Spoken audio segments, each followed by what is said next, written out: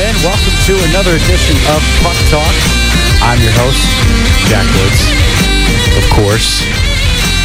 We're back, baby. We are back, and we're ready to talk some hockey here in Greencastle. You are listening into 91.5 WGRE. It has been a while since we were able to talk hockey here in the studio, but we are back. We're back for the semester, and we'll be coming at you twice a week now in 2-hour segments. I am, of course, missing my wonderful partners, Ben Hatchett and Matt Puste, but we still have a lot of things to talk about in terms of the hockey world. So we officially start the show with the standings. Now, the standings look a little bit different than the last time we talked on the Christmas show. So starting in the Eastern Conference, in the Metropolitan Division, the Washington Capitals still holding it down, baby. 65 points, followed swiftly by the Pittsburgh Penguins in second with 59 points, and the New York Islanders with 58 points. In the Atlantic Division, the Boston Bruins, much like the Washington Capitals last time, holding it down, 65 points. Tampa Bay Lightning coming in second place,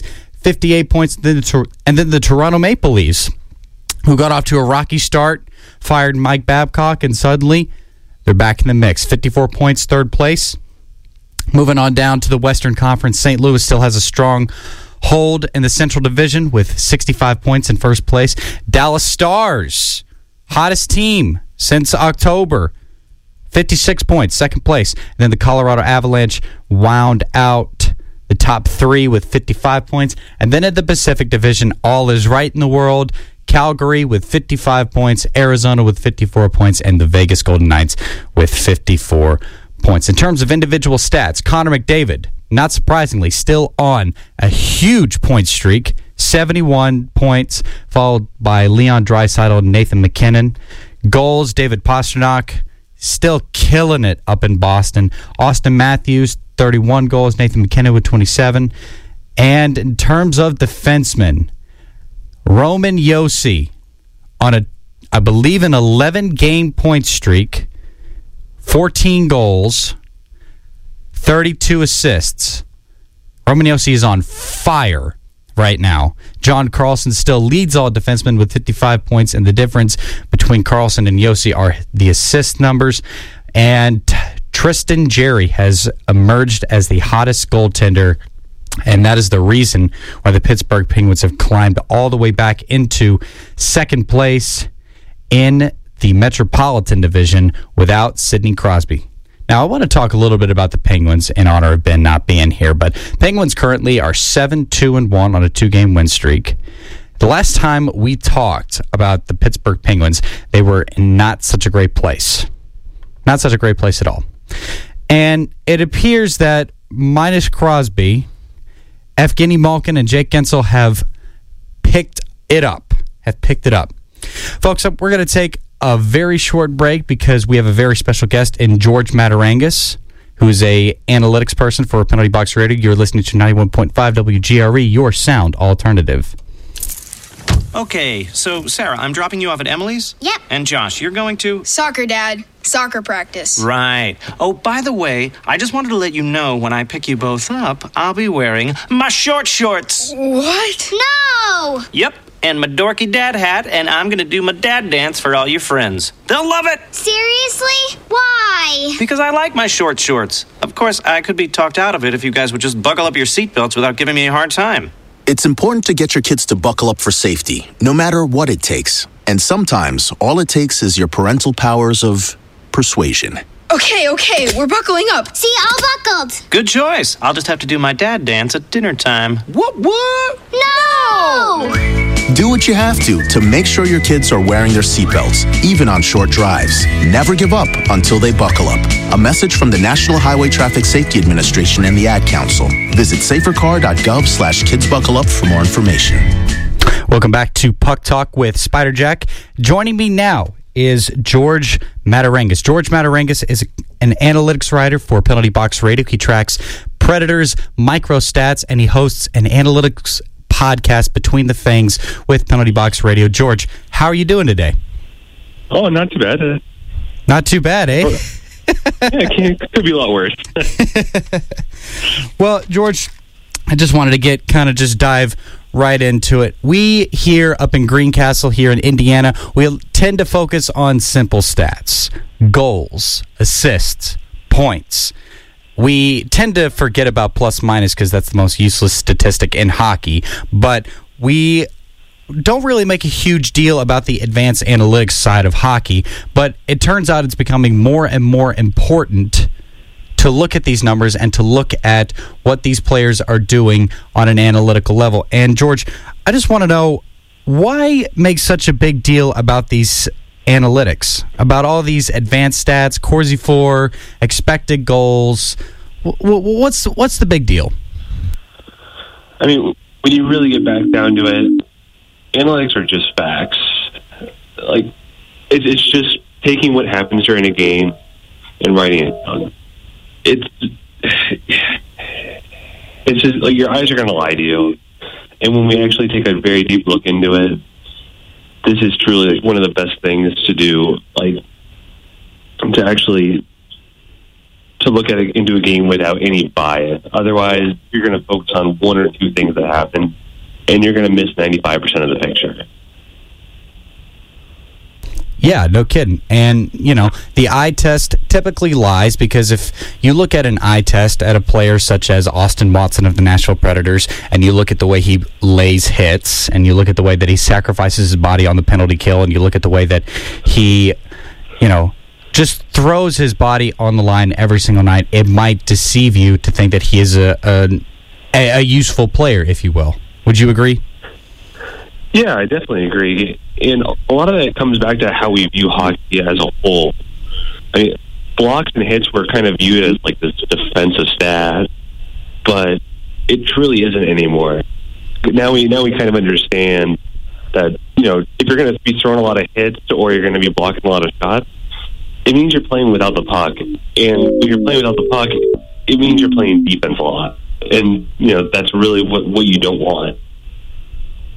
No, it's not what you want, and, this is becoming an offensive game. It's becoming a game that depends on cool goals to keep fans around. It's no longer the old ways of the world. It's no longer the, lay the body and play the body, not the puck. We're starting to move away from that. And I think that that's a good thing in terms of players' health, in terms of player safety, and this is where advanced analytics come in, because now you're starting to see who can't change with the times and who can. Now, if sort of going off of that, is there a player who maybe doesn't look very good from the eye, but is actually extremely useful for the Nashville Predators, say? Oh, that's a tough one. I think that there's a lot of really good players on that team. I mean, Johansson's had a pretty tough season, but he's still doing a lot of good things that are, small and you have to look for. Maybe Mikael Granlund, too.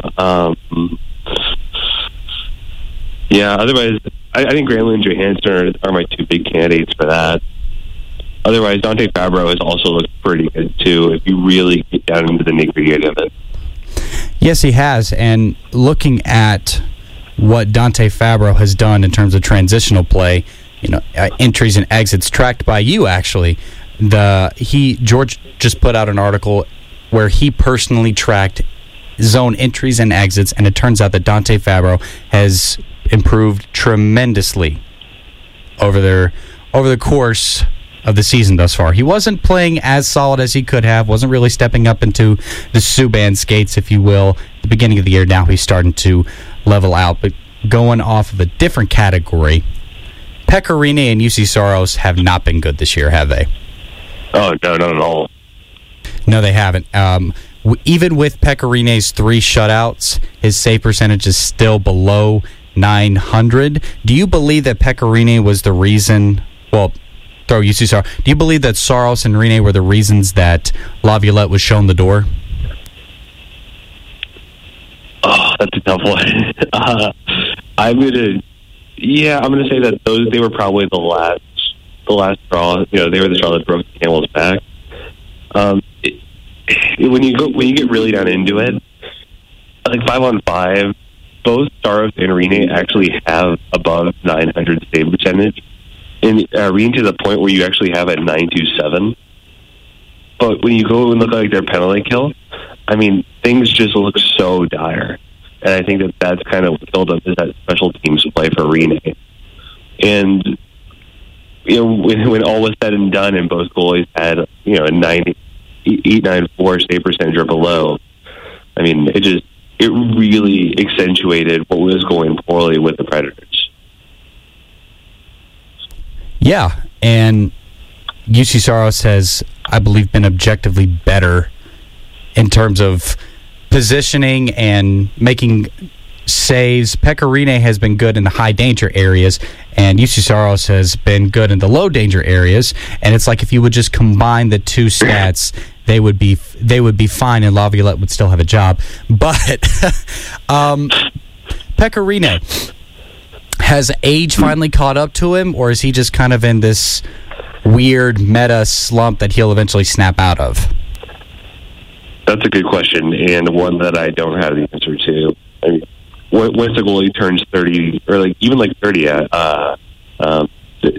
a chance that they hit that wall and they never bounce back. Well, and that's where UC Saros is for, and UC Saros has picked up some slack. He has started 21 games where Pekka Rinne started 27. Last year, probably would have been a little bit more up in Rinne's numbers in terms of games played and games started. But Pekka Rinne hasn't... their records aren't terrible, but they're not good enough, especially in the division that they play in and especially in the conference that they play in. They need to be playing better. There was the second goal on the power play against Chicago where Alex DeBrincat undressed Dan Hamhuis, and Rinne sold out. Rinne just sold out. He tried to go forward, and then DeBrincat makes one move with his stick, and suddenly Rinne's reaching behind with his big goalie stick. So that's not good. Need to stay in the net, need to stay in the blue ice. I guess here's another question that's sort of a curveball. Why do you think perimeter players like James Neal thrived under Laviolette, and guys like Kyle Turris, who live for slot feeds, didn't really get with the program? Ooh, that is yet again another great question. Now, I think a lot of this has to deal with players like James Neal having a better shot just in general. I think that plays a lot into it. But at the same time, we've started to see a lot of players that thrived in the slot, like Victor Arvidsson, actually not play in the slot anymore. I mean, I know right now that his his individual expected goals is actually down right now, as well as his just individual high danger chances created. And I think that he's actually in the bottom half of high danger passes received. So even though he's playing with Johansson and Forsberg, I mean, he's just not getting to where he thrives.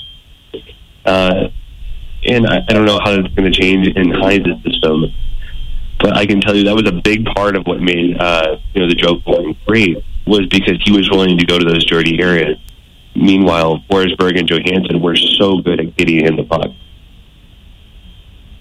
Well, do you think that magic can be regathered, revamped, I guess, brought back under John Hines? Do you think that they can find that magic again, or do you think Victor Arvidsson is just like, you know what, I'm tired of getting cross-checked in the middle of the back. I think I'm just going to play on the perimeter. I mean, it's made him so much money so far. He's kind of like an old dog at this point. He knows exactly what to do. I do wonder if that hit from I think, was it Robert Bortuzzo or it was Bortuzzo. It was Bortuzzo that put Arvidsson out 12 games.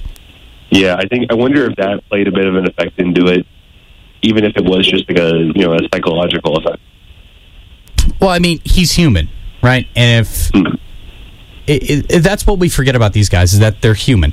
He doesn't want to get hurt. He doesn't want to take a dirty cross-check in the back. He doesn't want to get another cheap shot after the play's over. I mean, Arvidsson, rightfully so, maybe doesn't want to go back to that area right now, but I think that if the Jofa line is going to be more successful and if numbers are going to improve for Johansson, Arvidsson, and Forsberg, he's going to have to go back to those areas, or Forsberg's going to have to take a shift in there, or maybe Johansson. I'm not really sure. But objectively, what really concerns me, and it's weird saying this, is the Predators' offense. They have been relying so much on Roman Josi, on Nick Bonino, who's finally cooled down, as we all expected him to. But looking at numbers, Victor Arvidsson missed 12 games, and he's only 5 goals away from being tied with Philip Forsberg for the most on the team. So there's been balanced scoring, but I don't think there's been, I guess, the same kind of level of scoring that needs to be there. And yet, objectively, they're one of the hottest offenses in the league. So what are your thoughts on the Nashville's offense? It's super interesting because when you take a look, they're tied for fourth in goals for at 5-on-5, and actually are in second place for goals for per 60. But when you look at the underlying numbers, it's totally not sustainable. I mean, they have the fourth highest shooting percentage in the league, and a lot of that comes from quantity, not quality. You know, they have the 6th most attempts per 60 minutes played, and they have the 4th most shots per 60 minutes played. But that said, they have the 13th most expected goals for per 60, and the 14th most scoring chances per 60. And worse yet is the 19th team. Yeah, they're 19th most in high danger chances per 60. And so it's kind of it doesn't look good.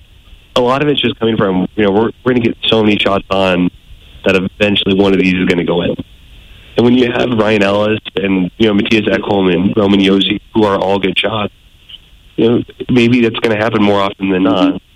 But it's not something that I would base an offense around.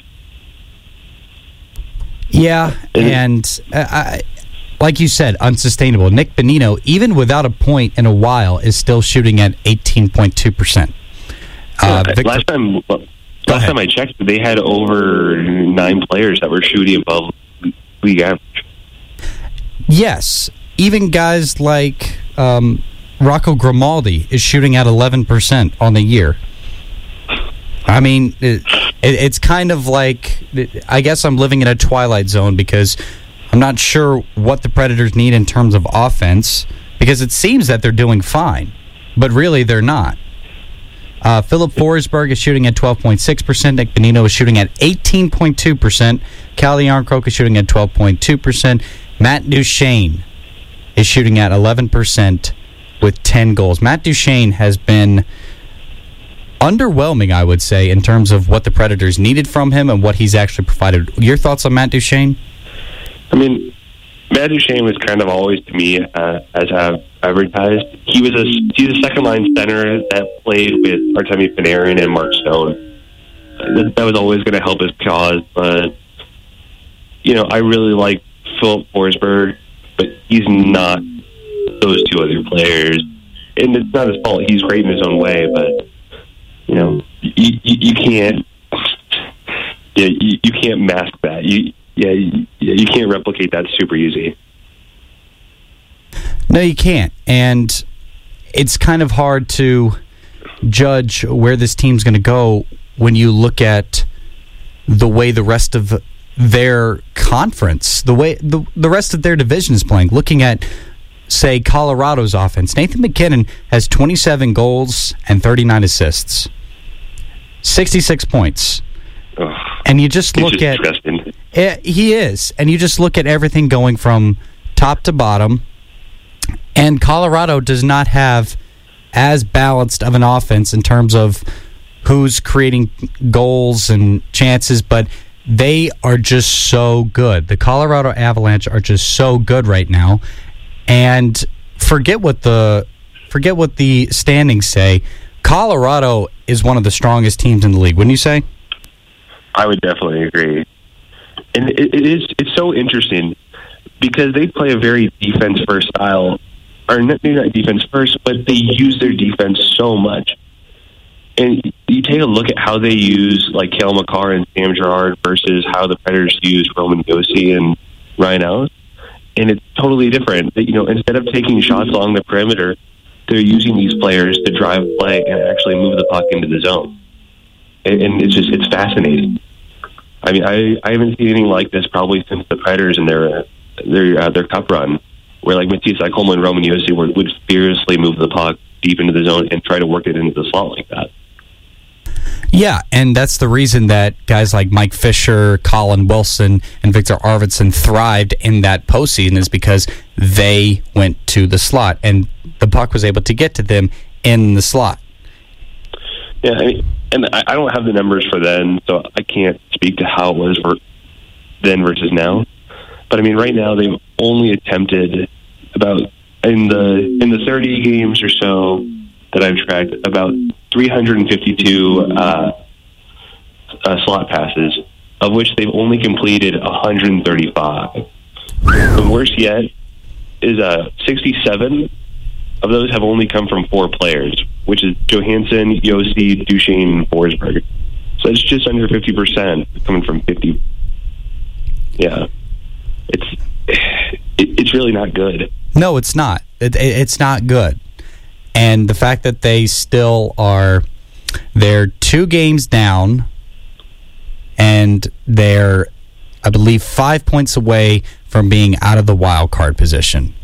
So as of right now, they would not make the playoffs. But given the current trend, that's just it. It's kind of hard to say that they're going to make the playoffs now, especially since they just had a new system change under John Hines. Now, John Hines did not have a great time over in New Jersey, but that's not really his fault. He didn't have a good roster. He had to rely on Taylor Hall a little bit too much. What do you suspect will happen with the new system change under John Hines? So, from what I've heard and what I've seen just from his time in New Jersey, he seems to be one of those coaches that favors taking the right shot over as many shots as possible, which sounds very promising. I'm still a little not certain what he's going to do. Just from what I've heard out of like media and everything, he kind of seemed like he wasn't going to change things too much. And you don't have to change the defense. I think the defensive structure is actually working, and the goaltending was just average. You'd start winning a lot more games. But if he's not going to do anything to the offense, then you're going to be banging your head against the wall. It's going to be the same thing over and over again. Well, it looked like, and the eye test might be deceiving, but it looked like in the first period against the Chicago Blackhawks, where they scored 3 goals in very, very, very dirty areas, they were trying to fight for the middle of the ice. They were trying to get into the slot area. They were trying to take good shots. I don't think there was a single point shot from any of the defensemen.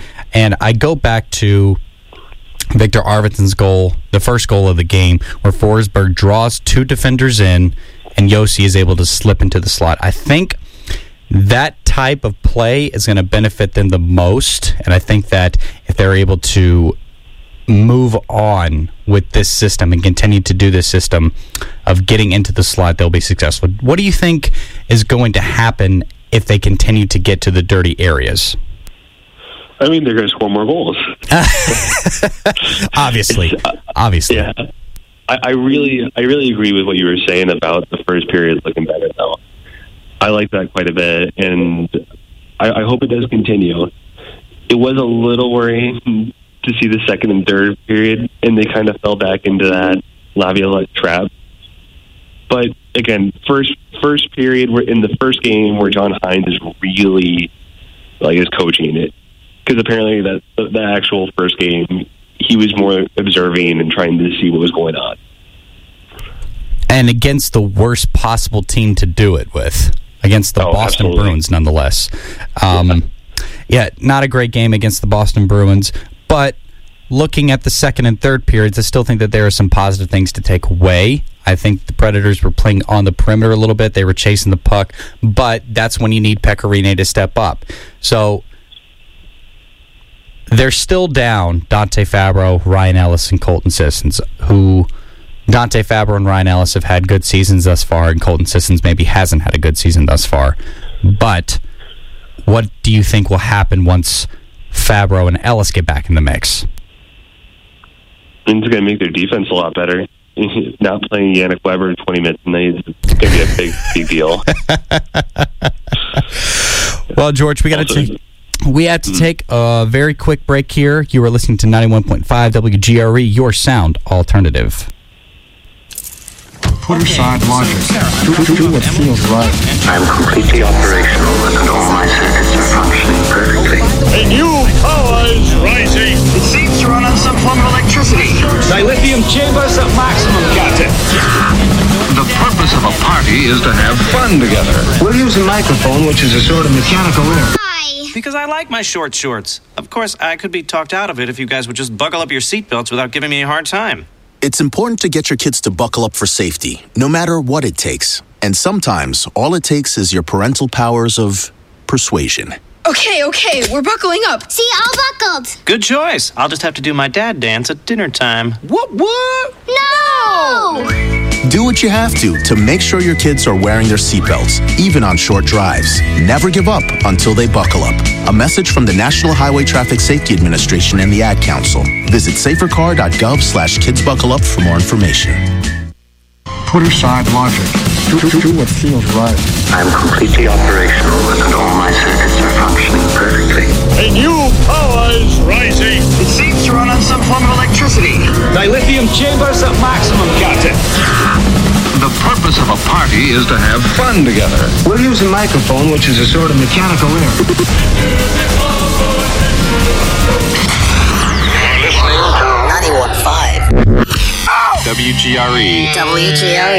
Your sound alternative. WGRE. Welcome back to Puck Talk with Spider Jack.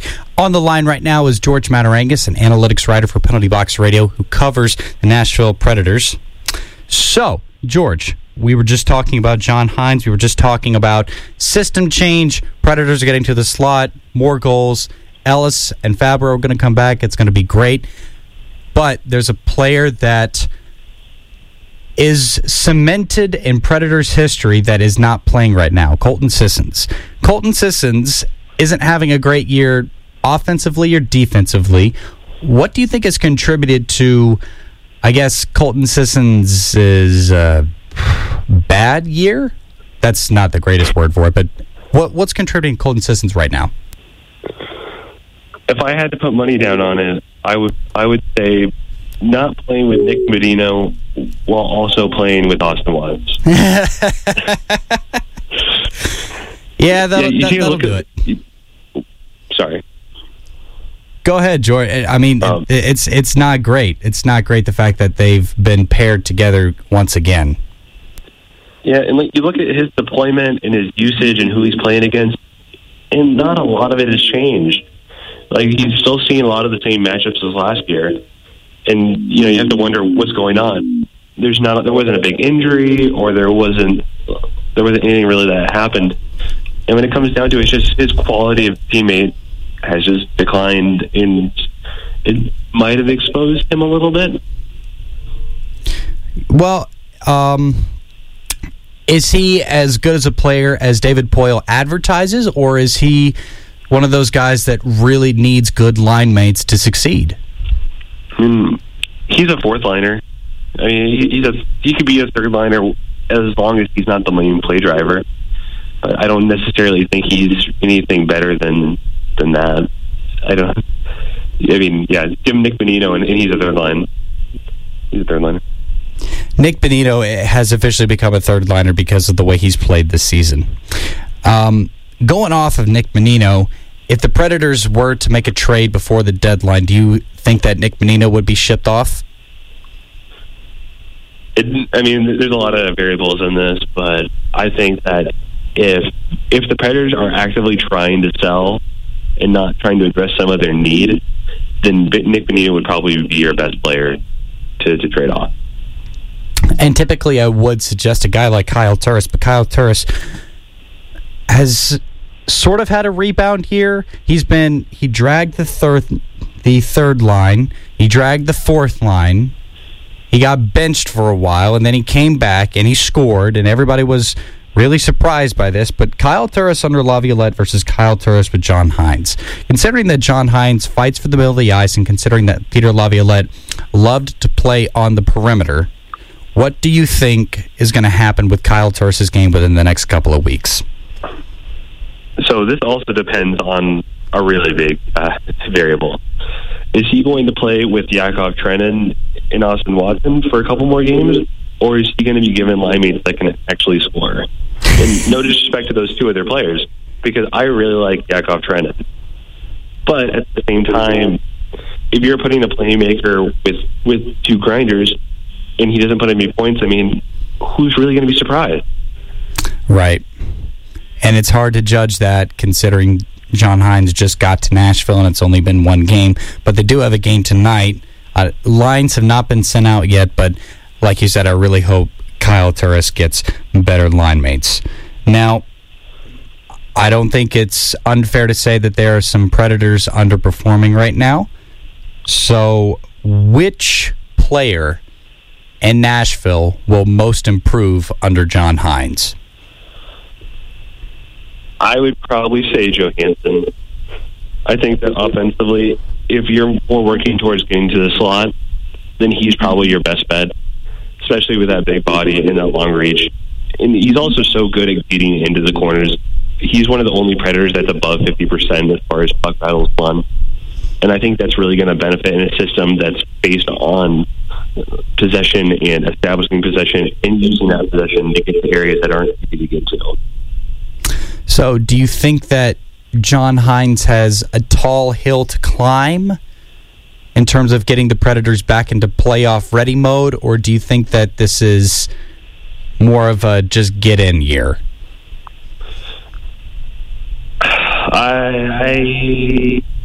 I think this isn't such a big hill to climb. I think that they can definitely string together some wins, and you don't even have to totally redo the offense. You just have to restructure it a little bit and try to get it in their heads and tell the defense that every time you shoot from the point, that's 20 push-ups or that's $100. Just tell them you're focusing on getting to the hard areas of the ice, and I think that you'll solve a lot of your problems right there, and you'll actually you can outscore your shaky goaltending. I mean, I think the Sharks did it last season. I mean, the Predators can too. I forgot to mention at the top of the hour, George Mataringas is also a high school hockey coach, so he knows all too well about motivating players to fit the system. Now, George, I wanted to do something a little bit different. With the Christmas show, I asked personality questions, and I think that made for some great content. It's no secret that Twitter is a great place to defend the prequel trilogy of Star Wars. And I have to ask, what makes people not like the prequels? Take away Jar Jar, take away politics. Why do people not like episodes 1, 2, and 3? I mean, they idolize the 4th, 5th, and 6th movies. Anything that they came out with wasn't going to be good enough. I mean, they could have come out with just the exact same movies, legitimately just re-released copies, and people would have found something to complain about. And I don't know why, because it's Star Wars. You're talking about space wizards lifting TV remotes with their hands because they don't want to get up from the couch. I mean, yeah, it's great. It's a great trilogy, and people don't like Hayden Christensen as Anakin Skywalker either. I thought he did a great job for the script he was given and for the character he was told to play. Yeah, George Lucas is not a good dialogue writer. He's come out and said that himself. And I think that, especially with kind of a green cast, that there was, people didn't step up and do enough. I mean, you hear from all the people in the original ones, and they said that they were going through line by line and helping them rewrite the entire movie as far as dialogue goes. Yeah, and you had personalities like Harrison Ford, Carrie Fisher. I felt like Mark Hamill might have been a little bit of a happy-go-lucky guy, so maybe he didn't really help with the script. And you can kind of tell with that in Return of the Jedi, but there are so many great things about the prequels that people don't appreciate. What do you think the prequels added to the Star Wars universe that isn't seen in the other two trilogies? I like the descent from the Republic into a fascist government. I think that was really interesting and kind of showing how it's not some dramatic shift in how they build it up and they build support and eventually when the time is right, the Emperor makes his move instead of it just kind of being this thing where there's one day everyone's laughing and smiling and the next day everyone's wearing red armbands and saying that the Emperor is the true leader. It's so funny that you say that because my answer to that question probably would have been lightsaber battles. Oh, well, that's great too. I think that the prequels were the best in terms of action. Have you seen Rise of Skywalker yet? Or is that a stupid question? I have seen it. Okay. I don't know if you put anything on Twitter about it, but I am very vocal about The Rise of Skywalker. I'm going to go see it later today after this show, just to take it into account, see it on a big screen one more time. What was the best part about Rise of Skywalker to you? Truth be told, I didn't love the movie. I like the action. I thought the action was cool. But otherwise, I wasn't a huge fan. This was just kind of a meh Star Wars movie to you? It's just like the Force Unleashed powers were cool. I liked how they took the spaceship out of the sky. That was cool. Well, apparently there's a director's cut that cut the scene where Rey kisses Kylo Ren, and there's when all the Jedi are talking to Rey as she's laying on the ground. Apparently Abrams had all of the characters in costume behind Rey, pushing her and helping her defeat the Emperor. Do you think that cut would have made a better movie than what was released into theaters? No, because the premise is still stupid. What do you mean the premise was still stupid? Like, you can't just bring a major character back. And by the way, this totally undoes Darth Vader's arc at the very end of Return of the Jedi because he died for nothing. But does he not become a Force ghost? Like, does he just go away? No, he becomes a Force ghost, and he did bring the Force back into balance. It's just the Force then got unbalanced 30 years later because of reasons. But if Palpatine was never dead, then was the Force really unbalanced? Or, I'm sorry, rebalanced? Yes, because for a time, everybody truly believed that the Force was balanced, and perception of reality is much more important than the reality itself. Okay, but what about Snoke? Because he was out there doing things. Well, wasn't Palpatine Snoke? Wasn't that a whole storyline as well? I believe that you're right about this, but we don't know when Snoke came into play. Did he rise after Kylo Ren was born, or was he around there doing Sith things before that? Well, there can only be two. And unless the Emperor made a quick phone call and a cutscene before he electrocuted Luke in Return of the Jedi, being like, hey, yo, Snoke, we need to get you on the Sith training program. I'm not really sure why there would have been 3 Sith in the first place. I don't know. What was your... Because the rules don't matter. Well, the rules don't matter because it's Star Wars. Yeah. So, one more question. Who is the most powerful Jedi?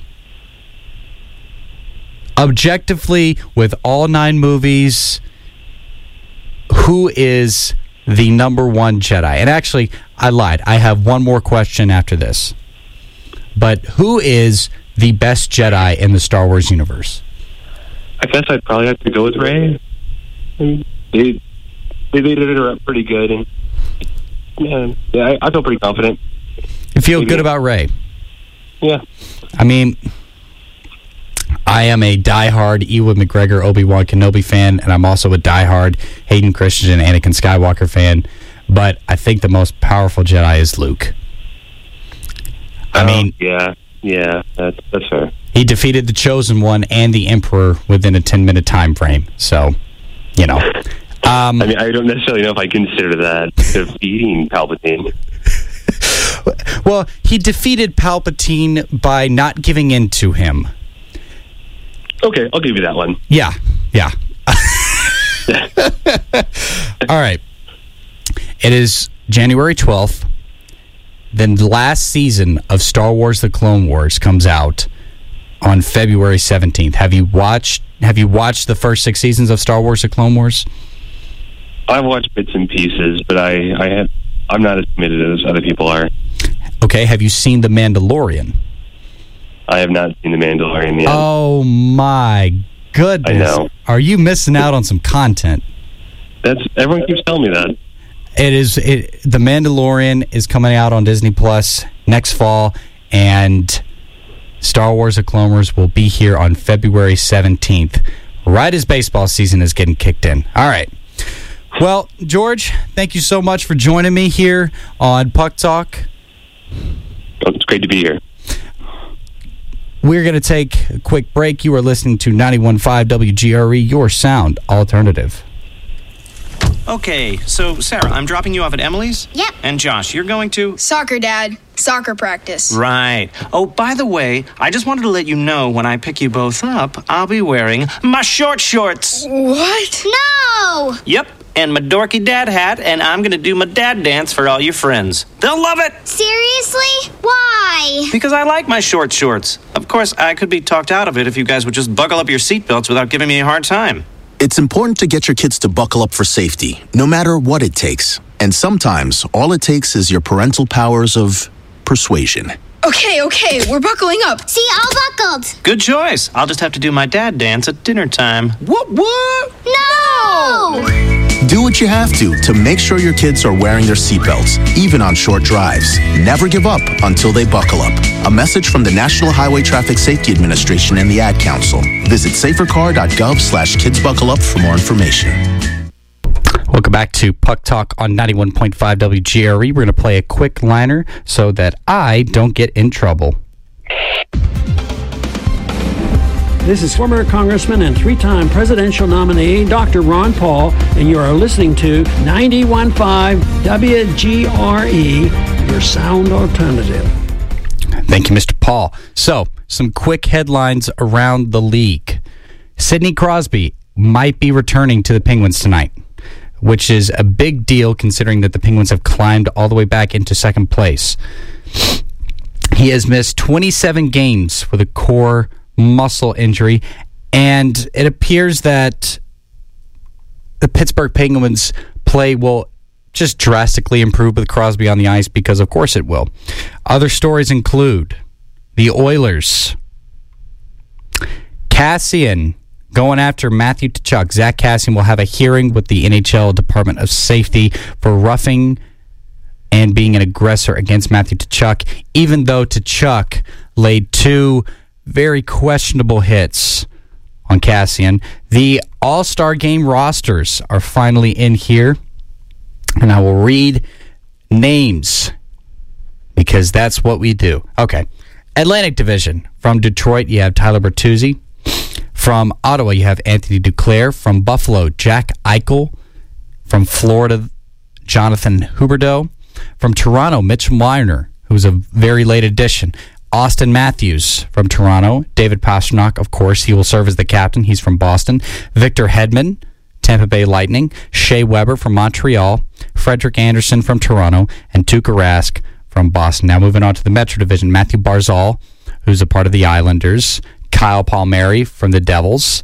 Artemi Panarin from the Rangers. Travis Konecny from the Flyers. TJ Oshie from the Capitals. Carlson from the Capitals. Dougie Hamilton from the Hurricanes. Seth Jones from the Columbus Blue Jackets.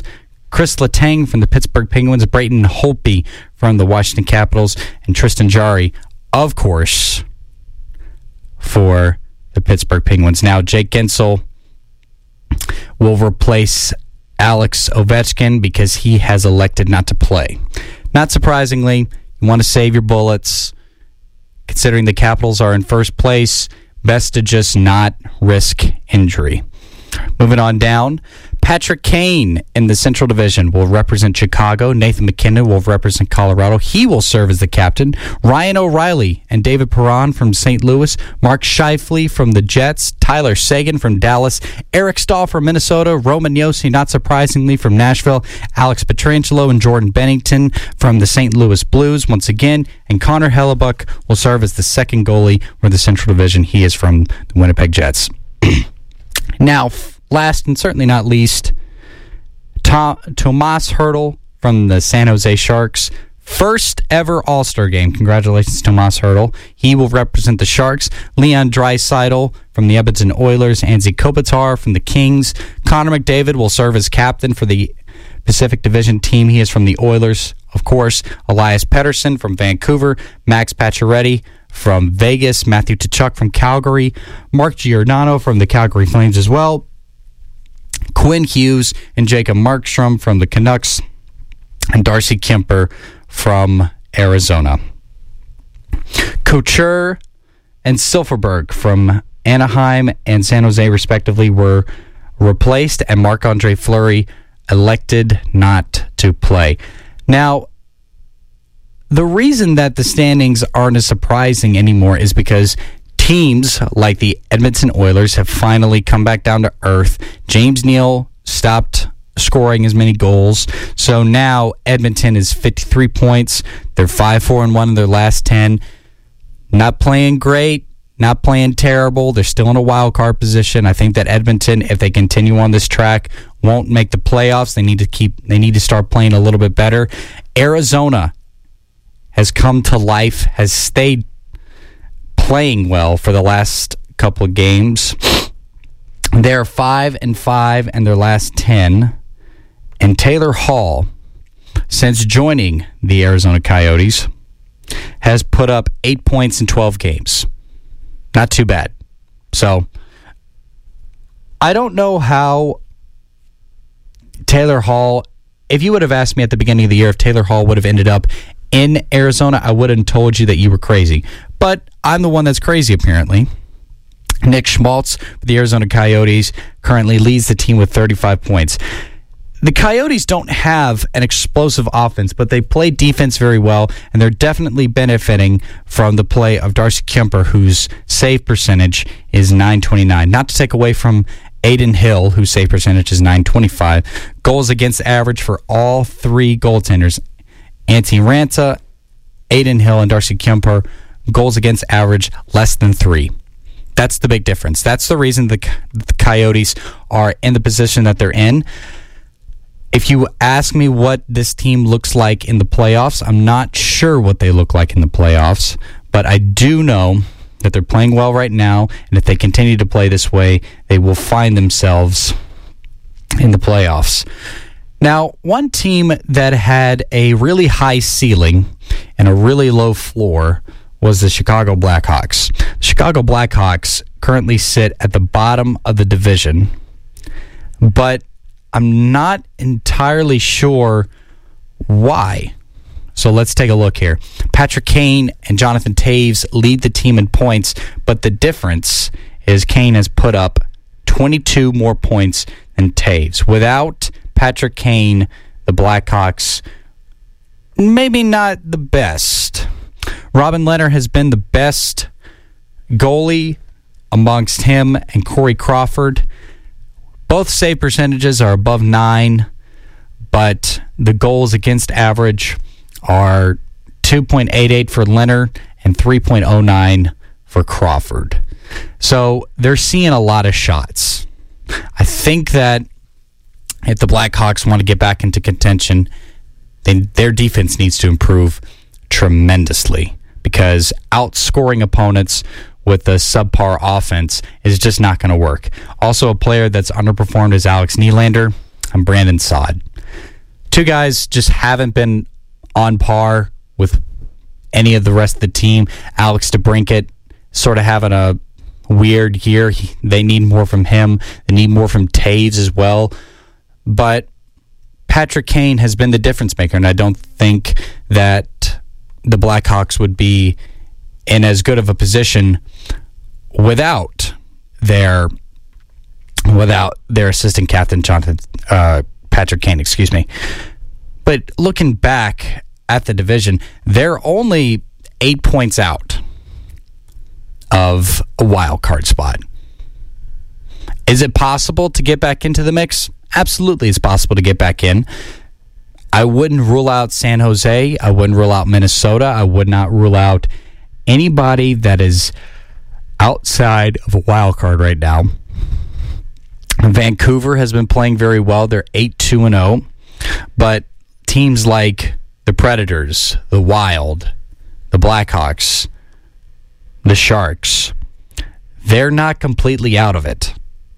They're not too far off from getting back into a position to make some noise, because all teams have to do in this league is just get into the playoffs. That's all they have to do.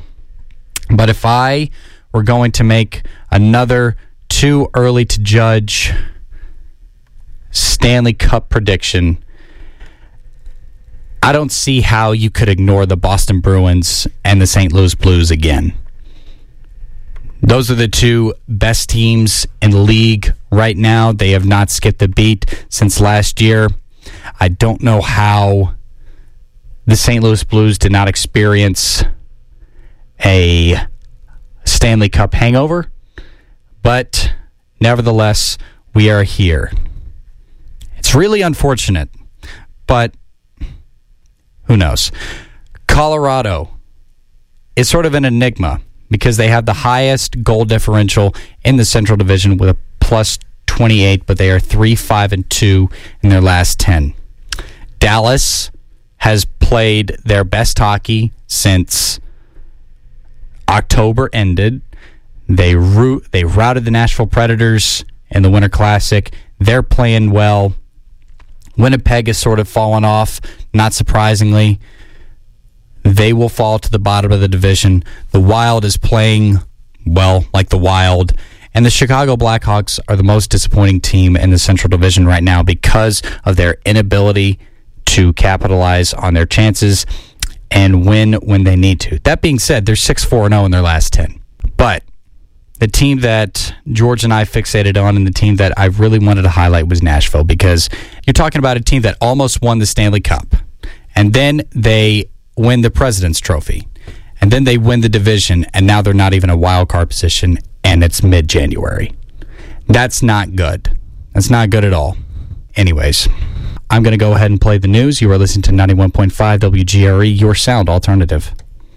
Circulating at the White House. I'm Tim McGuire, AP News. This is Stevie Baker Watson, Athletic Director for DePauw University.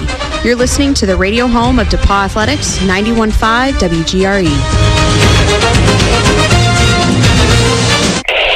Thank you, Stevie. We are back with Puck Talk here on 91.5 WGRE at the top of the hour. If you just missed it, George Matarengas for Penalty Box Radio came on and we discussed analytics and some teams, and of course, Star Wars. Now, coming on, Eamon Smith, who is one of the new names in the Predators media arena.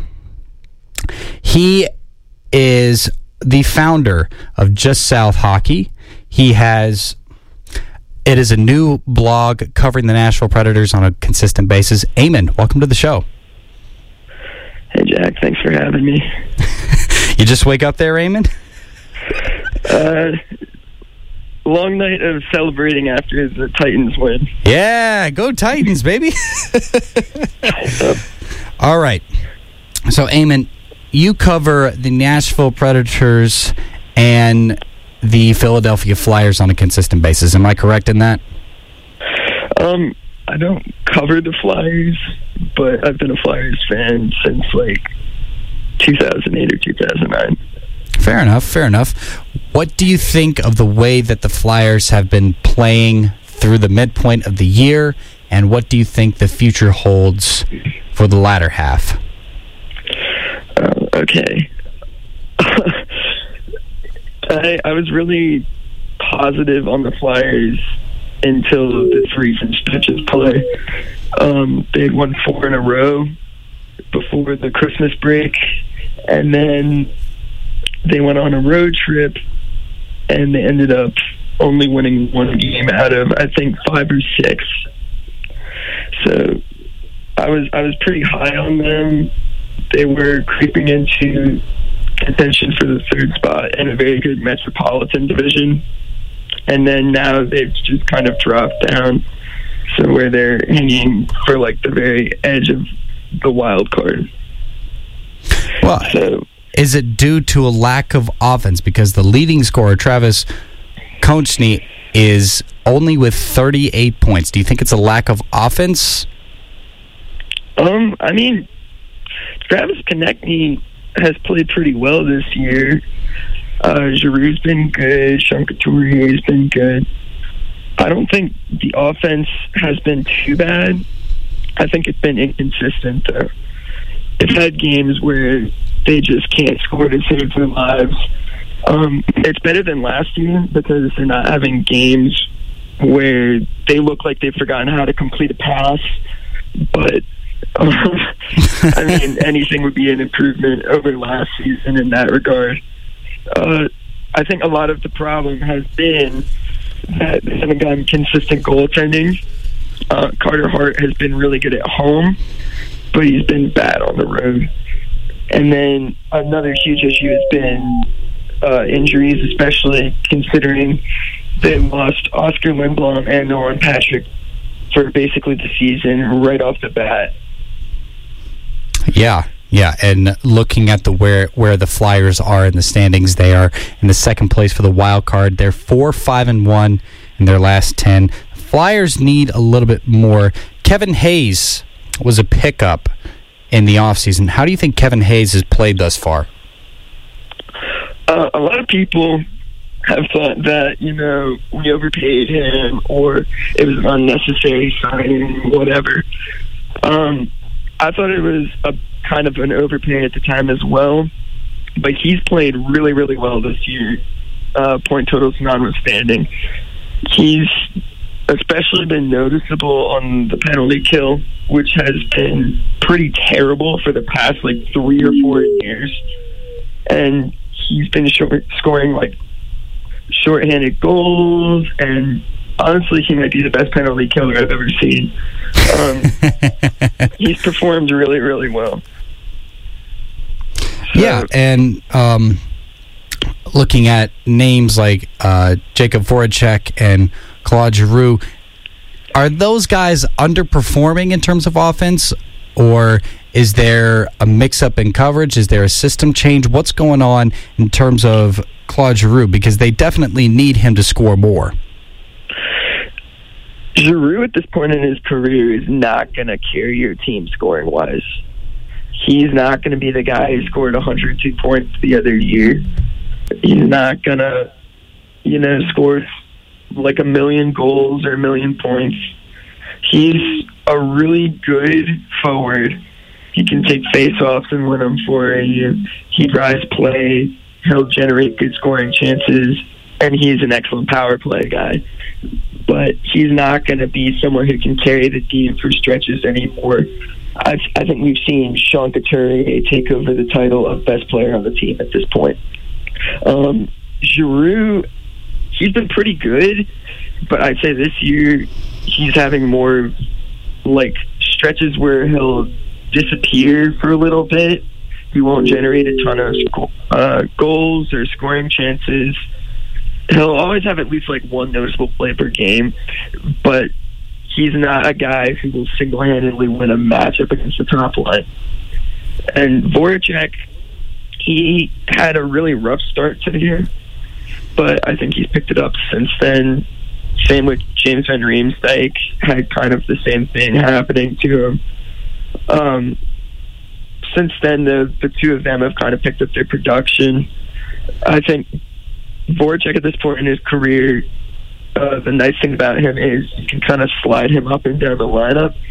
And since he's such a skilled and talented player, his skating isn't what he used to be.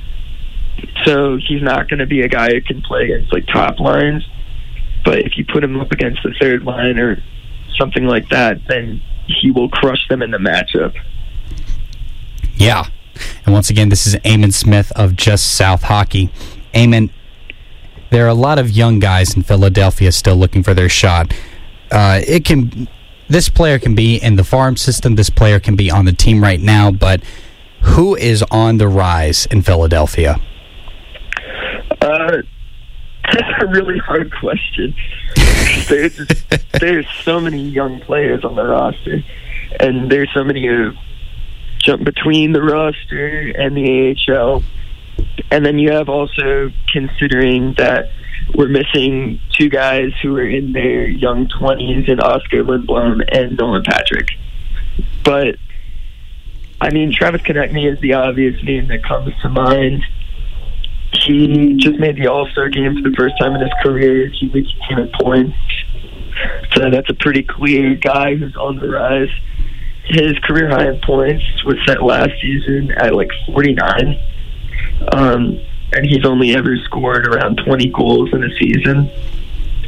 So this year he's on pace to break both of those totals. He's looking to have around like a 70-something point season. Pretty big for him. The Flyers just signed him to a contract extension for a long-term deal. And looking at his market value now for how much they're paying him, that's an excellent signing. Another guy, obviously, is Carter Hart. Hart, he's been a little bit inconsistent this season, but he's also a 21-year-old goalie, so that's to be expected. He's having a pretty great year for a 21-year-old. Notoriously, 21-year-old goalies who come in after playing their year 20 season kind of tend to struggle with adapting to the league again. Carey Price especially is a good example of that. Hart's really only been bad on a couple of stretches on the road, which was all it took for Flyers fans to say that he was a bust and that we needed to trade for Jonathan Quick. Oh, boy. Hot takes. And then the last guy I'd say who kind of flies under the radar a little bit more is Nicolas Aube-Kubel. He's a really good bottom sixer, really young guy, plays physically, can penalty kill, has a little bit of an edge to him, and he's a good skater, has a nice shot, drives play. And honestly, I've been tracking Aube-Kubel for a really long time. I went to a couple of games in Lehigh Valley while I was visiting Philly, and he was always just a really entertaining guy to watch. He is the guy for me that looks like the ideal modern NHL bottom sixer. He scored some nice goals in the past few games here, and he formed a really nice line with Kevin Hayes, and then you can kind of shift him up and down the lineup and win matchups with him. Yeah. And, the Flyers are in second place for the wild card. They have all these young guys. They have a very high ceiling. I talked about a high ceiling and a low floor with the Chicago Blackhawks. But given the way that Philadelphia is hanging in there in a really tough division, given the way that they are able to just get in, right? Just get in. That's just the name of the game with the playoffs. But looking with about 35 more games left in the NHL season, will the Flyers maintain their hold on a wild card spot in the East? I really hope so. Last season was kind of hellish, so I'd really love to see playoff hockey back in Philadelphia. But in all seriousness, the Flyers are a really promising team. I think they're just a piece or two away from really contending. Their underlying numbers are okay. They're 11th in Corsi for percentage at 5v5. 16th in expected goals for percentage at 5v5. You know, good, pretty good, not great, just kind of middle of the pack. That's really been hurt by this past road trip. But this is a really polarizing team. The roster has some really great talent, but it isn't really deep anymore, and it's pretty reliant on the young players to perform. You really need guys like Joel Farabee, Travis Sanheim, Phil Myers, Carter Hart, and Nicholas Aube-Kubel to contribute hugely on a night-to-night basis, as well as, you know, the younger guys who are pretty established in the lineup, like Ivan Provorov. And then also you need some slumping guys like Shane Gostisbehere and I guess you could formerly say James Van Riemsdyk to start picking up their production. The team was especially hurt by Oscar Lindblom and Nolan Patrick's predicaments, which were just super unfortunate. They've had some bad injury luck this year. But, I mean, you have guys like Kevin Hayes and Matt Niskanen, who are kind of more stabilizing veteran presences. I think they're bringing the team together and making them a little bit more consistent as performers. The main thing is that they've got to figure out their issues on the road. They have NHL's best home record. I think they were 17-4-4 against teams in the East at home. They've played unbelievably well at home, but they're trailing in that wild card spot because they haven't been able to figure out their issues on the road. I think especially the big problem there has been the goaltending. Carter Hart's just had a couple stretches on the road where he seems like he's forgotten how to control rebounds. If he figures that out, though, and they start winning some games out of conference and on the road, I think they can potentially steal, you know, the third spot in the Metro away and make some big noise in the playoffs. Yeah. Big predictions here on Puck Talk, 91.5 WGRE. We're going to take a really quick break. Like I said, you are listening to 91.5 WGRE, your sound alternative. What's going on, WGRE listeners? This is Peter Nichea, your programming director, right here at WGRE 91.5, your sound alternative. Woo!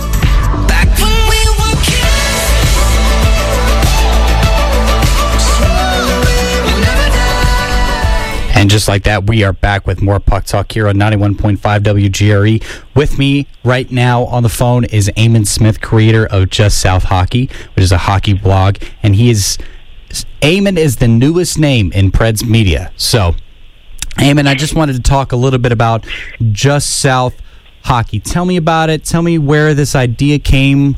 You know, tell me about what you envisioned with Just South Hockey.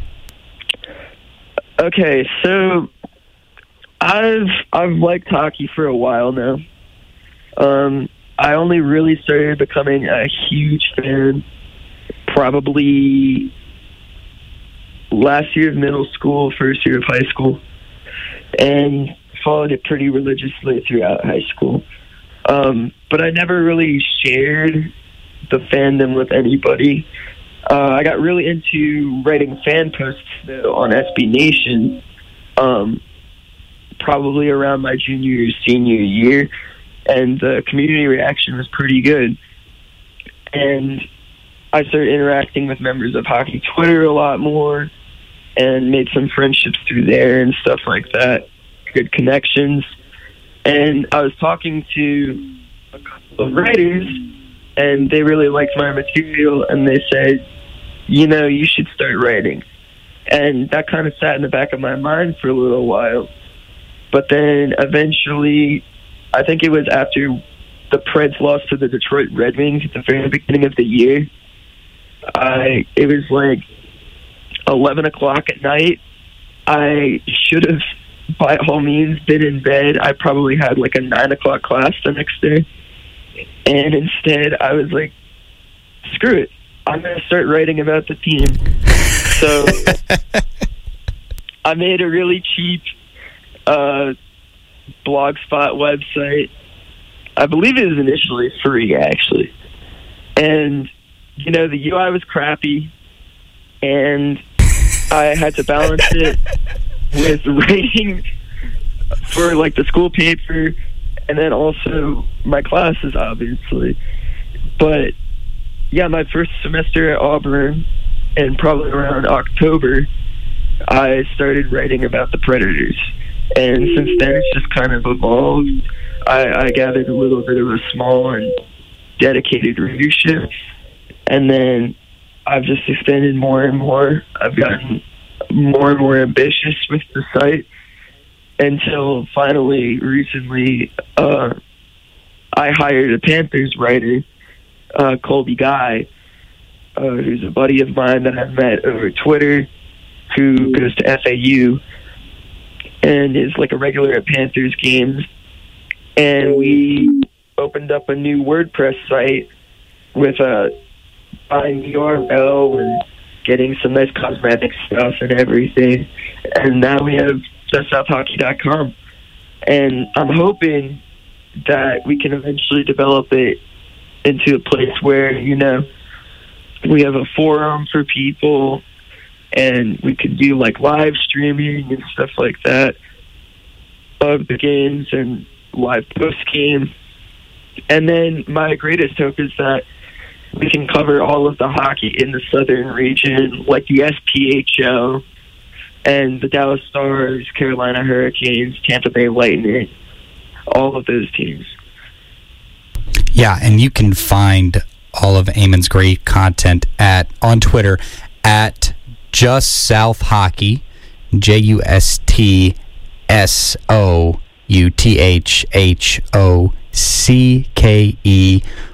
Now, Eamon, you said that you cover the Predators. Colby Guy covers the Panthers.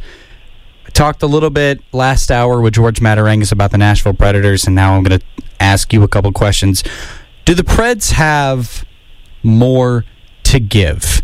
And you're talking about a team that 3 years ago was in the Stanley Cup, 2 years ago won the President's Trophy, and then last year, I mean, it's not a great thing, but they won the division.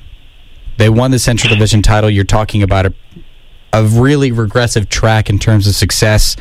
Do the Preds have more to give, or did they peak and now they're on the valley down? I think they do have a lot more to give. If you look at just the metrics alone, this is a top 10 team. The only thing that's really held them back this season, in my opinion, has been the coaching and the goaltending, and now you've removed half of that equation.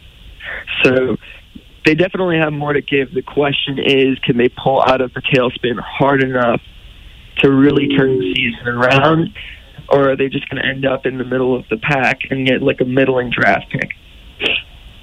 I think there's a pretty likely chance that they end up just kind of finishing the year mediocre because they're still figuring out how to play John Hines' system effectively, and maybe the goaltending never really fixes itself.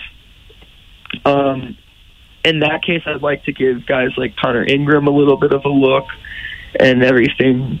But the biggest problem has been, honestly, that Pekka Rinne and UC Saros have been basically the worst tandem in the league by a lot of the numbers.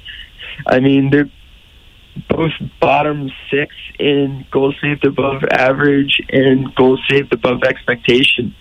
That's not a recipe for success. The team sits pretty high. I think they were sixth in Corsi for percentage. Last that I checked.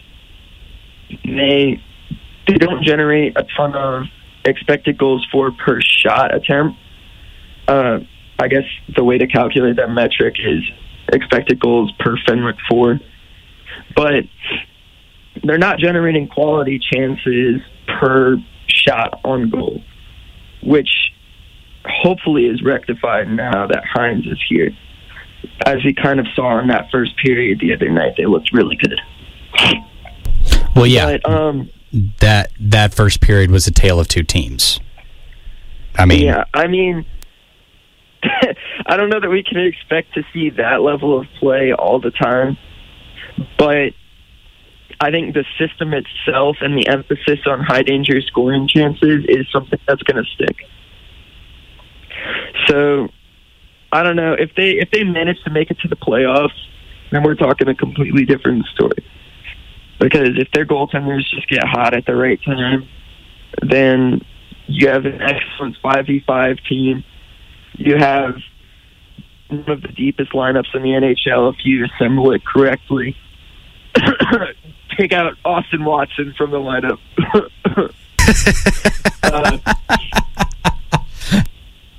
And, I mean, you've got guys like Colin Blackwell. Yakov Chernyn's played pretty well. And Kyle Turris is your fourth line center. And then you have the excellent third line. You have maybe the best bottom six in the NHL. And your top six is pretty good, too.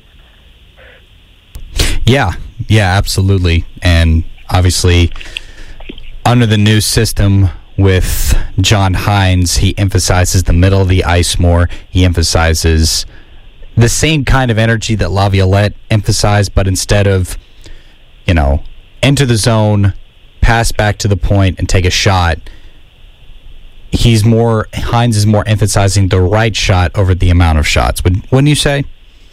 Yeah. Quality over quantity, for sure. Yeah, and that was a cliche that Peter Laviolette used. I think that was more of feeding Preds media a bone in terms of, yes, I understand the importance of quality shots, but still we're going to take 50 shots from the point. I mean, it's true. It's absolutely true. It was ridiculous, yeah.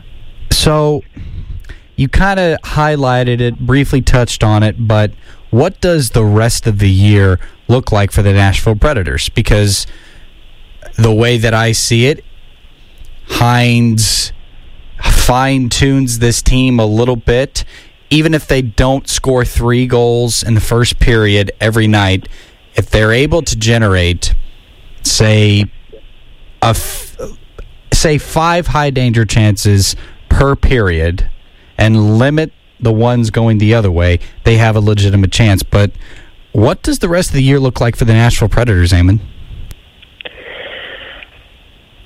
That's a tough question. I mean, like I just said, you've got a couple different worlds. One where the team bottoms out, one where they end up in the middle, and one where I don't think it's realistic that they grab like a top 2 spot in the division. But I could definitely see them taking the wild card. I think they're only 6 points back right now of the second wild card. And then maybe if they really get it going, you can see them sneak into the conversation for the 3rd spot in the division. But I'd say the most realistic outcome for me is that they just kind of end up in the middle. That they miss the playoffs by the skin of their teeth. You get around like a 90 or 92 point season. And, you take next year to kind of come back and crush it again. But the roster will be older at that point. I don't think you're going to get the same incredible years out of depth guys like Nick Bonino. He'll probably regress back to the mean, as sad as that is, because he's had one of the dumbest years for any player in the NHL. I don't know.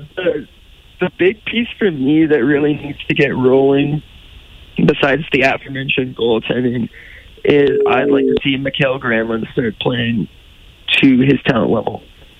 There was a really good piece from PBR, I think, by either Wade or George that kind of broke down how Granlund's been playing this year, why he's not been an exactly above replacement level player for how much we gave up for him and how much we're paying him. He's been a little bit of a disappointment in his time in Nashville. But then, you look at his past 2 games, and he played really, really well. Especially the game that comes to mind is the loss to Boston. I thought that was one of his best games in a Predators uniform. He was like top 3 in basically every single metric. He was generating a lot of high-danger scoring chances. I think his greatest asset is making plays from behind the net and down low. He's an excellent guy to make those seam passes and, set up slam dunk goals and stuff like that. And I think just the lack of emphasis on that with Laviolette's system just has hurt his production tremendously. So you might see a little bit of a renaissance for Mikael Granlund in the next couple of games here. And if he can get surged in and gets put on a line with, Duchesne and Forsberg again, then you've got another really, really good line. And now you've got 3 great lines and one that's maybe a little bit below replacement level in that Arvidsson and Johansson line with whoever they choose to pair with them. I don't know. It's largely just about whether or not Pekka Rinne and UC Saros figure it out.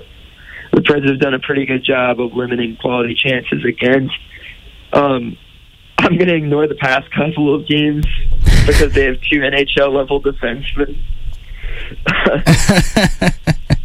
I don't think you can expect, Jared Tenorti, offensive and defensive dynamo, to be playing at the same level as Ryan Ellis. No. There's a reason some people are made captains in the AHL. It's either they're on the rise or they definitely need to stay there. Yeah, I mean, him and Carr have kind of proven that they need to stay in the AHL for the rest of their careers. Yeah. Yeah, I would definitely agree with that. All right, folks, stay tuned. We have some more hockey content coming up from Eamon Smith and myself. You are listening to 91.5 WGRE, your sound alternative. Parents, are you worried about your teens doing drugs? H is the new drug circulating our schools and is marked by an unusually high pitch. Hi, Mom. What's up? Stop the usage of drugs by our teens. Listen to WGRE. For more help on stopping your teens, call 765-658-4641. This message has been brought to you by WGRE 91.5, your drug alternative. Every night, Jack Thomas camps out on a cold, lonely street corner. Tonight, some people almost brought him something to eat. Someone almost drove him to a shelter. Another almost brought him a warm blanket. And Jack Thomas, well, he almost made it through the night. Sometimes instead of giving, we almost give. But that's the same as not giving at all. Don't almost give. Give. Visit don'talmostgive.org. A message from the Ad Council. A message from the Ad Council. Welcome back to Puck Talk on 91.5 WGRE, your sound alternative.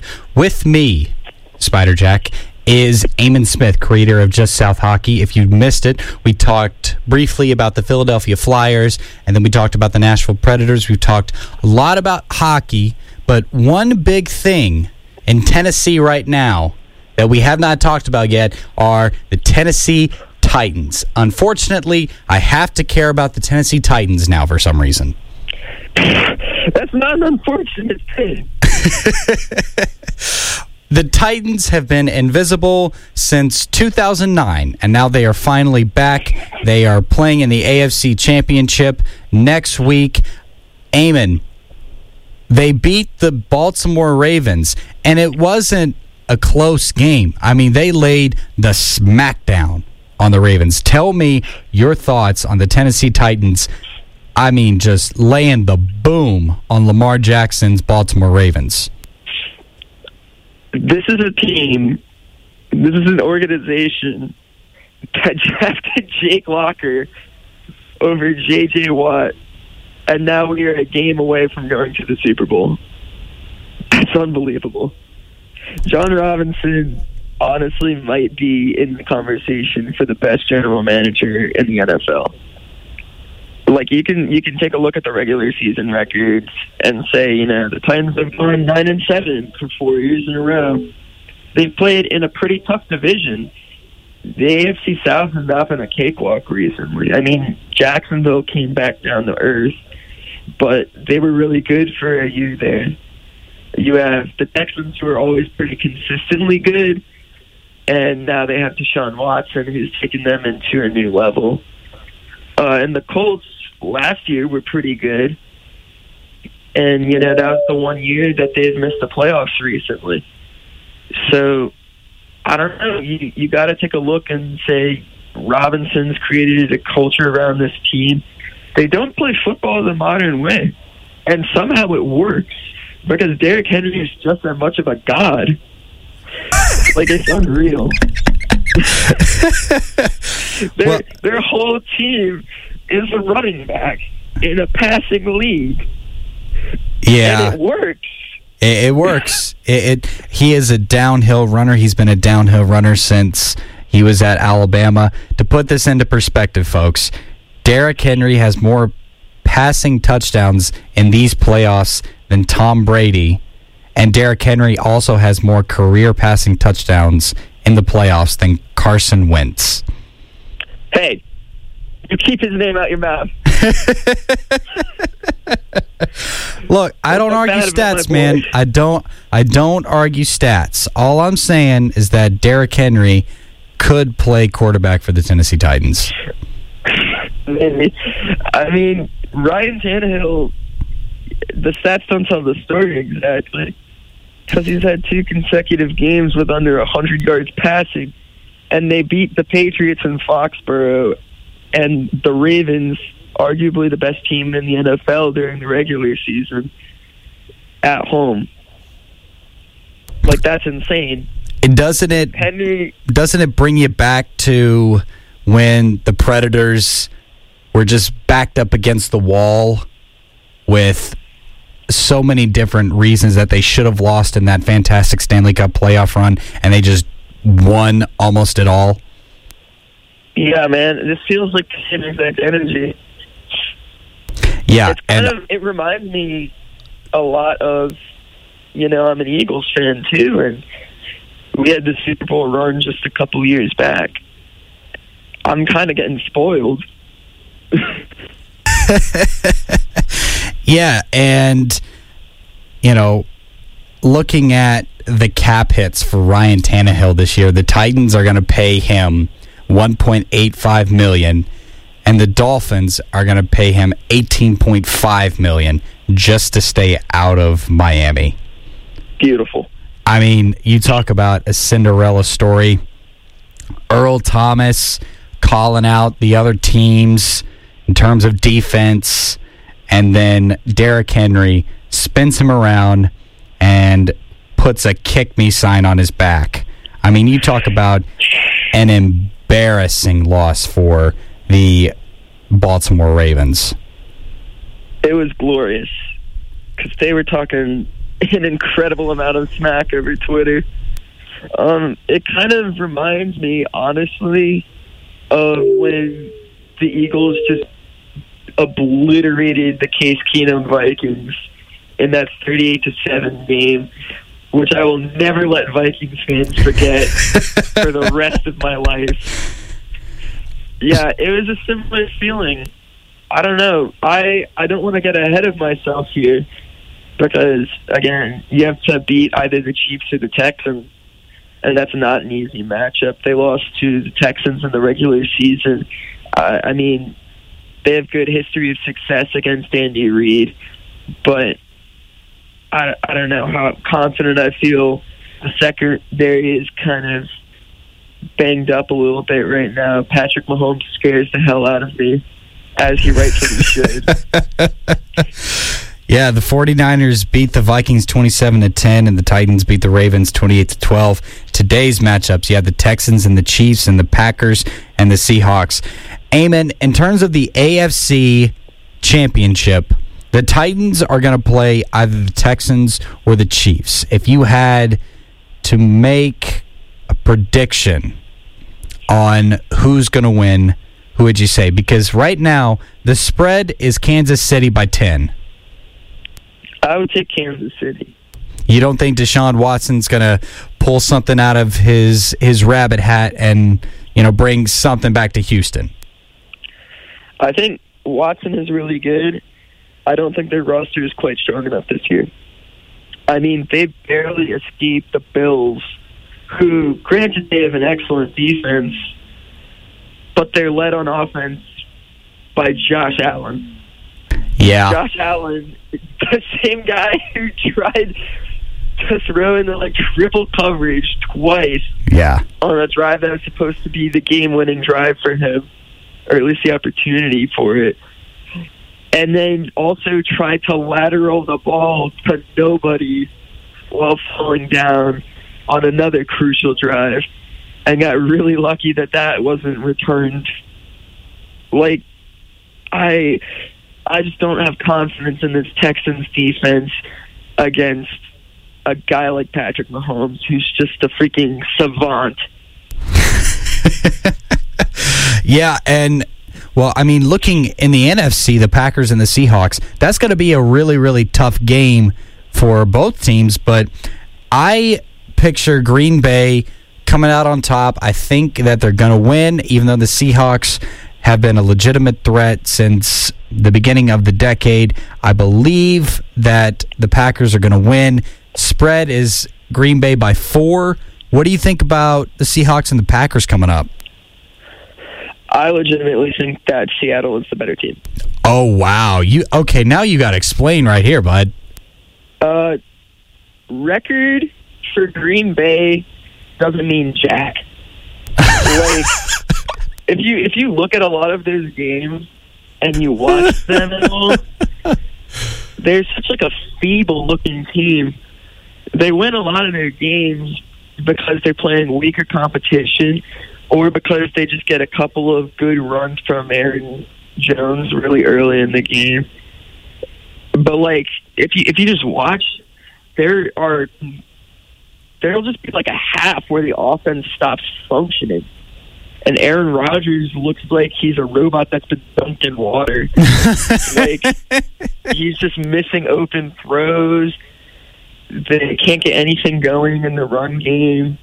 Their receivers can't get open. Seattle doesn't have a stellar team from a roster talent standpoint this year, but I think they have the great equalizer, which is that they have a true stud, elite, MVP level quarterback, and I don't think the Packers have anywhere near that. If you look at basically any quarterback evaluation this year, Aaron Rodgers has just been kind of average. Average is 26 touchdown passes, though. Average is 26 touchdown passes over 4 interceptions and over 4,000 yards. So, if you watch the game, he'll miss a lot of reads. He misses a lot of open throws. He's not the same Aaron Rodgers that he's always been. I'm not as good with football analytics, but I do tend to see the games from that perspective. And I just know a lot of the most respected guys in the analytics community have basically come out and said that from their evaluation standpoint, Rodgers is kind of average. I know especially probably the guys that I trust the most when it comes to combining both analytics and the eye test evaluation are Michael Kist and Benjamin Solak of Bleeding Green Nation. And for the matchup with the Packers, they did an evaluation of the Packers offense. And they said, Aaron Rodgers, ever since he had all those injuries, he's just not the same player. Age has caught up to him. I think Russell Wilson is a top 2 or 3 quarterback in the NFL this year. He's been unbelievable. 31 touchdowns, 4,110 yards, and a very excellent completion rate for Russell Wilson. Who do you think the difference maker is going to be in this game? Because if I'm Seattle, I'm looking at Tyler Lockett. Guy has 8 touchdown passes on the year, 82 receptions, and over 1,000 yards. So, Lockett's really good, but again, their offense is Russell Wilson. That's true. You can't deny who the offense for the Seattle Seahawks are. Yeah, Russ, especially, is going to have a heavy load on himself because Chris Carson got hurt. Marshawn Lynch is their starting running back right now. Old man Marshawn Lynch. And I don't know. I think you'll see a strong performance in this game because the Packers defense has kind of gotten exposed a little bit sometimes. They have a really nice centerpiece in their secondary in Adrian Amos. And they have, a couple of good young corners. But I think they have some times this year where they've blown coverage, especially I can just remember, the final score of the Eagles game earlier this year against the Packers wasn't very reflective of, how good of a beatdown it was from the Eagles' perspective, because it ended up being a one-score game. Yeah. And now, Eamon, I got one more question before we got to take a break, before we got to go. So, one last question.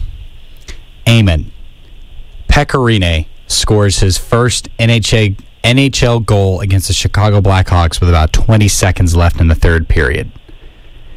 Regardless of how Rinne has played in net this year, and regardless of whether the Predators make it into the playoffs, whether they win the Cup, whether they don't make the playoffs at all, is the season worth it just to see Pekka Rinne scoring a goal? Yes. I mean, when they're building his statue out front of Bridgestone Arena, if he doesn't ever win a Cup, that's what you put on there. That's the statue. The statue is, do you do the double arm Selly statue, or do you do the release? Because I got to say, I've watched a lot of hockey, and that was one of the most beautiful releases I've ever seen. Elite from a goalie. Tertiary scoring is what wins Stanley Cups. I've always said that. Well, Eamon, thank you so much for joining me here on Puck Talk today. It's been a lot of fun. Thanks for having me on, Jack. All right, folks, we're going to take a really quick break here. You're listening to 91.5 WGRE, your sound alternative.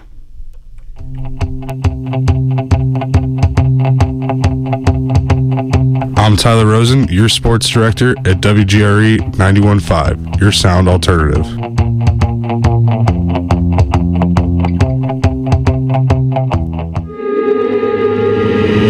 April 28th, 1949, WGRE signs on the air, and for the next 7 decades, the music never stops. Good evening, ladies and gentlemen. Welcome to the formal opening of WGRE. Where did you get that cute look? You look great. Well, thank you, fella. Hold me close, hold me tight, make me thrill with delight. Go and throttle up.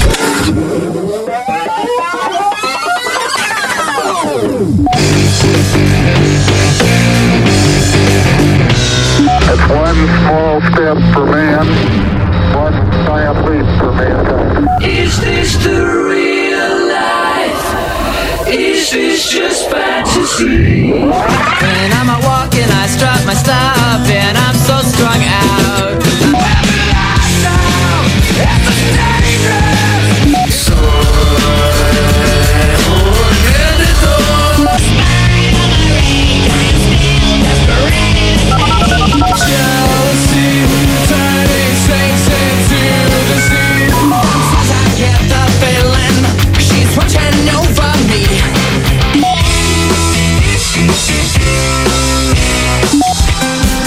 Music, news, sports, and more great DJs than you can shake a stick at. After 70 years, one thing is certain.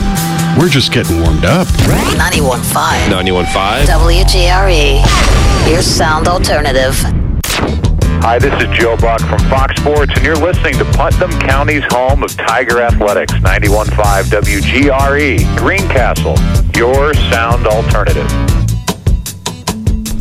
Thank you, Buck. Welcome back to Puck Talk with Spider Jack here on 91.5 WGRE, your sound alternative. If you just missed it, at 10 a.m., George Matarangas, analytics writer for Penalty Box Radio and podcast host of Between the Fangs, came on. We talked about everything analytics in terms of the Predators. We talked a little bit about Star Wars, talked a little bit about hockey analytics in general. We talked mainly about the Nashville Predators, and At the top of the hour, we brought Eamon Smith on from Just South Hockey blog down in Nashville, Tennessee, one of my good friends from elementary school. And he and I talked about the Flyers, the Predators, and, of course, the huge game between the Titans and whoever wins today between the Texans and the Chiefs. Now, we got about 12 minutes left before first edition of Puck Talk in the new year is over, but one team that I completely glossed over was the Tampa Bay Lightning. The Tampa Bay Lightning in their last 10 are 10-0, good enough to climb back into second place into their division. Nikita Kucherov leading the way with 49 points, shooting percentage at 13.7. Not too far behind, Steven Stamkos with 44 points. Behind him, Braden Point with 40 points, as well as Victor Hedman with 40 points. The Lightning are back, and they are striking in big ways, pun intended. Sorry, I made myself laugh there.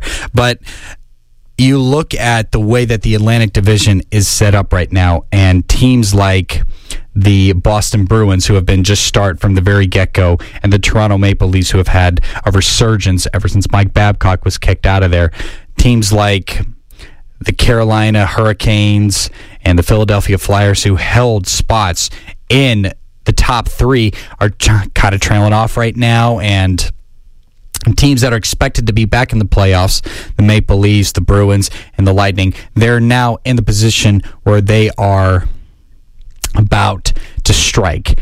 I don't know, since it's January, and if you're on a 10-game win streak, if that means that you peak too early, but still, looking at this Atlantic Division, the Panthers, the Sabres, the Canadiens, the Senators, and the Red Wings all trail the three dynasties. The closest right now to overcoming one of the top three are the Florida Panthers, who are 6-4-0 in their last 10.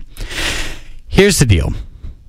Now that the Atlantic Division has been balanced out, it's only a matter of time before every division starts getting balanced out. As I mentioned earlier in the show, the Oilers and the Canucks, who held the number 1 and 2 spot respectively back before Christmas, are now 4th and 5th in the division, with Calgary, Arizona, and Vegas. I did not expect Arizona to be so good, but I'm sure that the Arizona Coyotes did not expect Darcy Kemper to be so good. The Calgary Flames and the Vegas Golden Knights are not a surprise in the Pacific Division. Vegas kind of having a weird year. They're on a 3-game losing streak right now, 5-0 in their last 10. Marc-Andre Fleury elected not to play in the All-Star game. Vegas, looking before the season, I always thought that it was Vegas's division to lose. And now they're sitting in third place, only a point behind the Calgary Flames, tied with the Arizona Coyotes. I guess my question for Vegas fans is, what do you expect out of this team going forward? Right? They've made it to the playoffs. They've come so close first year, come back the next year, get eliminated.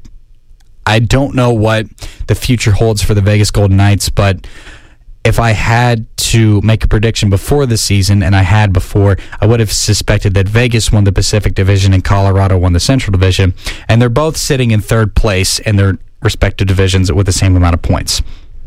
I'm not entirely sure how the rest of the year is going to go in terms of the Western Conference. The Eastern Conference is pretty much locked down, I would say.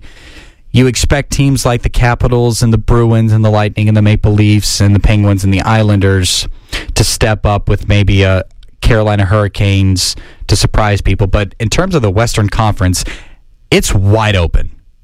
It's wide open. It's anybody's for the taking. I think the only guaranteed lock are the St. Louis Blues, who hold a 9-point differential between first place and second place. The Dallas Stars, I think, will make the playoffs.